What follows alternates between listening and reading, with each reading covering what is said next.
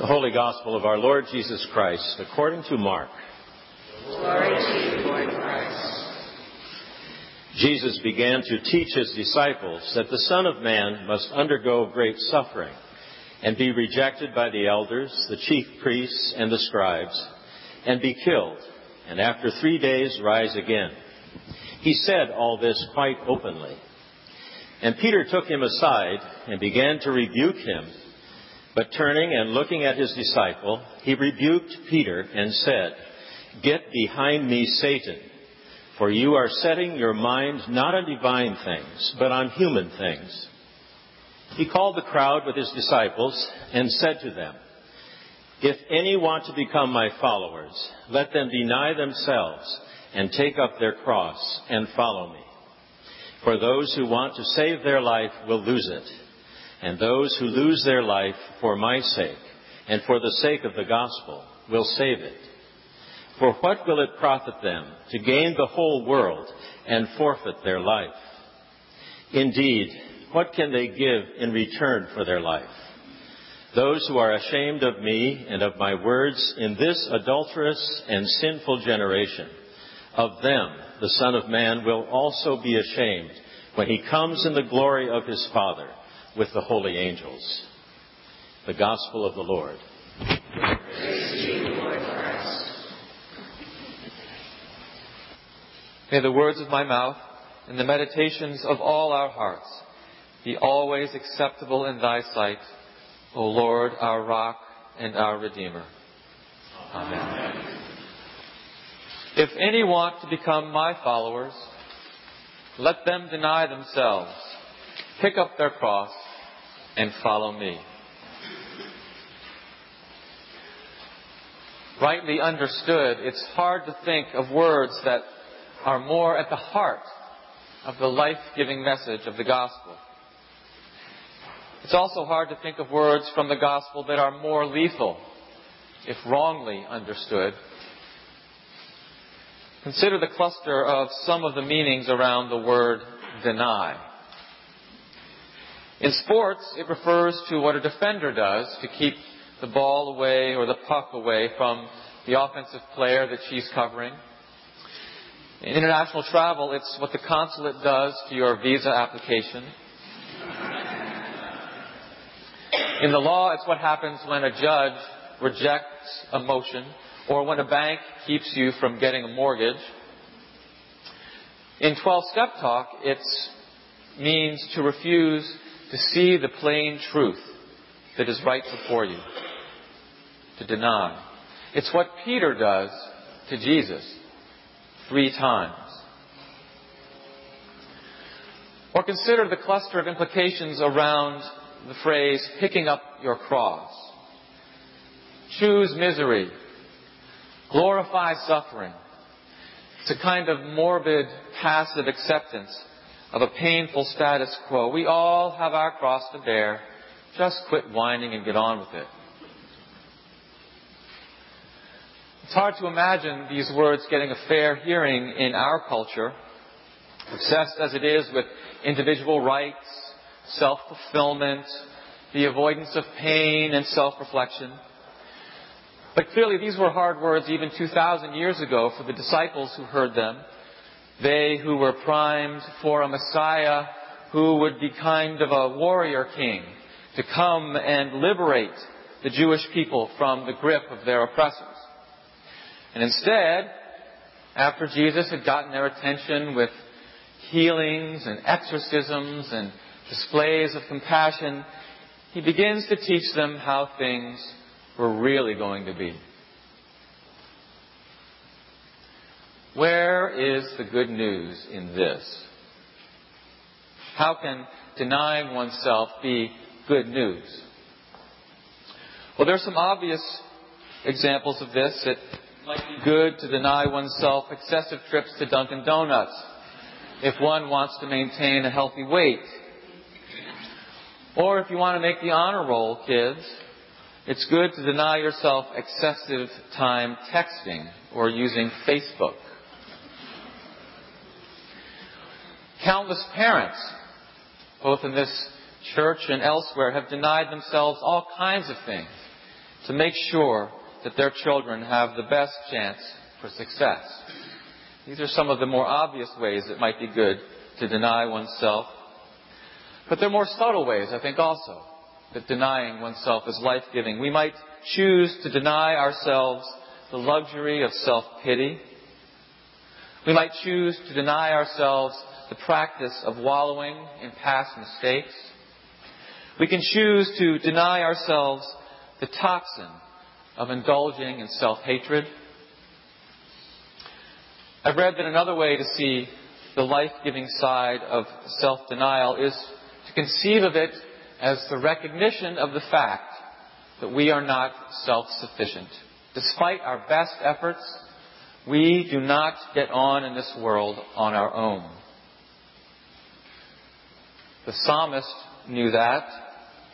Again and again, the Psalms give glory to God for remembering the humble and meek and saving them, saving those who know their own weakness and who trust in the Lord. This is the life-giving self-denial that Jesus points us toward.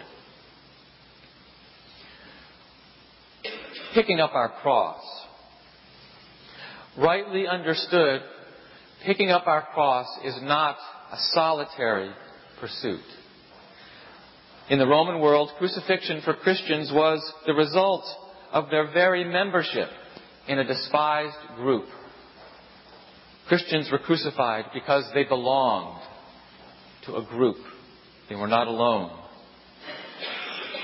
But in an affluent part of the world such as our own, we place a premium on keeping our cross-bearing private, quiet, personal, alone. We have many ways we can ease the pain of our crosses without resorting to sharing them. But the cross-bearing that Jesus invites us to is not meant to be a private act. It may feel lonely, but in fact we're not alone, for Jesus Himself has done it and is acquainted with it. We are not alone. In 12-step programs, the cross of addiction is picked up together. It may be painful, this kind of cross-bearing that Jesus invites us to, but it leads to wholeness, to the preservation of and building up of integrity, of integration, of oneness. We may see that cross and experience that cross in the initial shame of seeking help to leave an abusive relationship. We may experience that cross in a chronic disability or in a painful family situation or in the memory of a tragic mistake that we made that we wish we could undo. We may see that cross in a shameful or tragic family history that we can't escape. But to pick up your cross means to face it, to accept it, and to know that the one who calls you to carry it carries it with you. We are not alone. Carrying our cross in that way, in that wise, is to walk in the healing footsteps of the healing Christ who leads us to life. Christianity knows nothing of solitary cross-bearing. Jesus alone carried it alone. We are not asked to. And somehow, mysteriously, this kind of cross-bearing leads to life. I offer here to end a story told by William Willimon. Some of you may know that name from your reading. He is currently a Methodist bishop in Alabama. He was formerly chaplain at Duke University and a professor in their divinity school there, and a parish minister with lots of experience in a parish. And he describes an experience he had some 2 decades ago in a hospital where he was with a physician and a family making a difficult decision. So I'm going to describe the story to you. The doctor spared few words. This is Willimon telling the story. The doctor spared few words. Your baby is afflicted with Down syndrome. I had expected this, but things were too far along before I could say for sure. Well, is the baby healthy? The mother asked. Well, that's what I wanted to discuss with you, the doctor said. The baby is healthy, except for the problem. However, it does have a slight, rather common respiratory ailment. My advice is that you let me take it off the respirator. That might solve things. At least it's a possibility. Well, it's not a possibility for us, the parents said. I know how you feel, responded the doctor. But you need to think about what you're doing. You already have 2 beautiful kids. Statistics show that people who keep these babies risk a higher incidence of marital stress and family problems. Is it fair to do this to the children you had already? Is it right to bring this suffering into your family?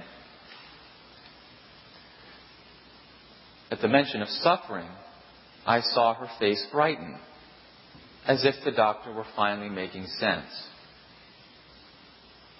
Suffering, she said quietly. We appreciate your concern, but we're Christians. God suffered for us, and we will try to suffer for the baby if we must. Pastor, I hope you can do something with them, the doctor whispered to me outside their door as he continued his rounds. 2 days later, the doctor and I watched the couple leave the hospital. They walked slowly, carrying a small bundle. But it seemed a heavy burden to us, a weight on their shoulders. We felt as if we could hear them dragging, clanking it down the front steps of the hospital, moving slowly but deliberately into a cold, gray March morning. It will be too much for them, the doctor said. You ought to have talked them out of it. You should have helped them to understand. But as they left, I noticed a curious look on their faces. They looked as if the burden were not too heavy at all, as if it were a privilege and a sign. They seemed borne up, as if on another's shoulders, being carried towards some high place the doctor and I would not be going, following a way we did not understand.